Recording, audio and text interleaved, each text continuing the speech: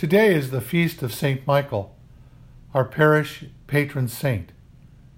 We'll have our parish picnic this afternoon, and we'll celebrate not only St. Michael, but that we are a parish, a stable, defined community. We gather together to hear the Word of God. We share the body of Christ, to be strengthened as the body of Christ. We come together so that together we can support one another and carry on Christ's ministry. We support one another, and together we're sent into the world. Today is also the World Day of Migrants and Refugees, as declared by the Church. The Catholic Church has been celebrating this every year since 1914. That's significant for our parish. This celebration was important 100 years ago, and it's important today.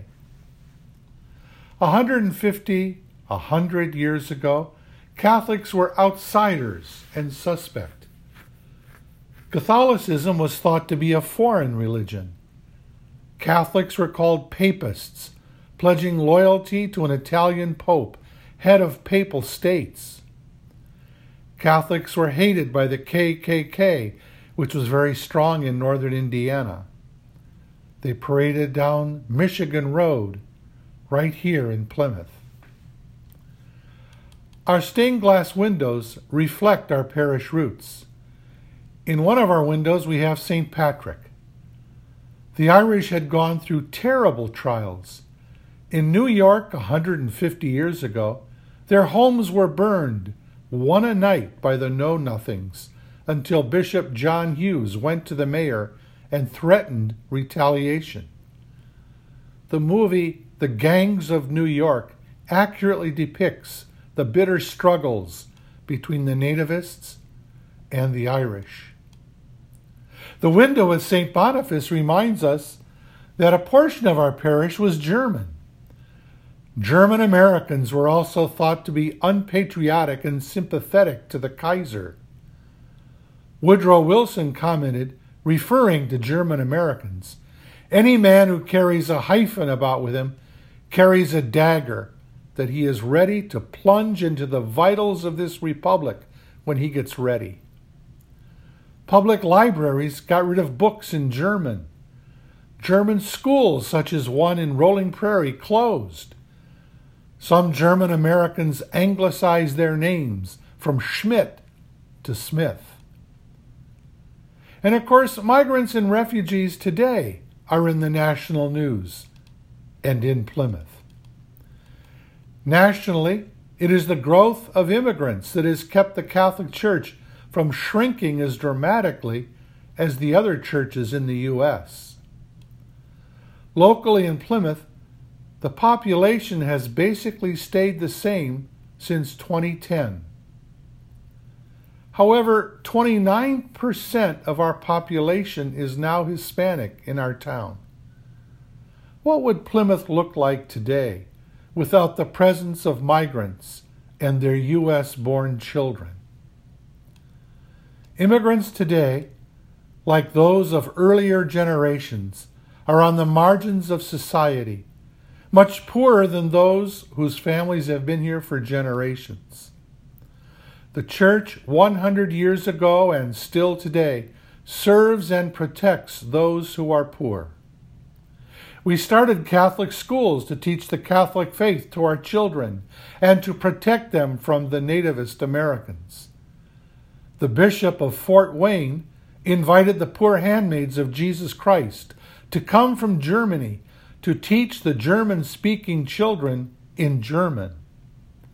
The sisters were to serve and protect. That is still our mission today. As a parish, we continue to support and protect one another, especially those on the margins, the poor and the vulnerable, those who do not have legal status, the unborn and the undocumented. Today's readings remind us of the centrality of works of charity and social justice to the mission of the Church. It's part of what we do as the body of Christ. We tend to think of the social mission of the church as something extra, or something that we do just from the goodness of our hearts, or we do after the real mission of the church is done. But charity and justice are at the core of what we are called to do. As the 1971 Synod of Bishops said, action on behalf of justice and participation in the transformation of the world fully appear to us as a constitutive dimension of the preaching of the gospel. That means if we do not serve with works of charity and justice, we are not evangelizing in the Catholic tradition. In the first reading last week, Amos condemned those who trample upon the needy and destroy the poor of the land. This week he goes after the complacent in Zion, stretched out comfortably on their couches, drinking wine from bowls, unaffected by the poverty and ills that hurt others. Amos's God, our God, keeps faith forever, secures justice for the oppressed, gives food to the hungry, loves the just, protects foreigners, sustains the fatherless and widows. Jesus made serving others, including the welcoming of foreigners, the basis of entering his Father's kingdom at the last judgment in Matthew 25. In the parable of the Good Samaritan, it is the foreigner who acts as neighbor. In the parable of Lazarus and the rich man today, it is service to those in need that is the basis for entering the kingdom of God. We only know two things about them. First, one was rich, and the other was poor and in need. Second, one was in need and the wealthy one failed to help him, and so he is sent to hell. There is no mention of whether they prayed, were faithful in their marriages, believed correctly, only that one was in need and the other failed to do anything for him. Today, as we celebrate the World Day of Migrants and Refugees, here we are the richest country in the world, with people like Lazarus seeking asylum. We have people like Lazarus at our doorstep, fleeing poverty or violence, or both. We have people living in our midst, in the shadows, in fear. It is the mission of the church to protect and to serve. We are called to be guided by love.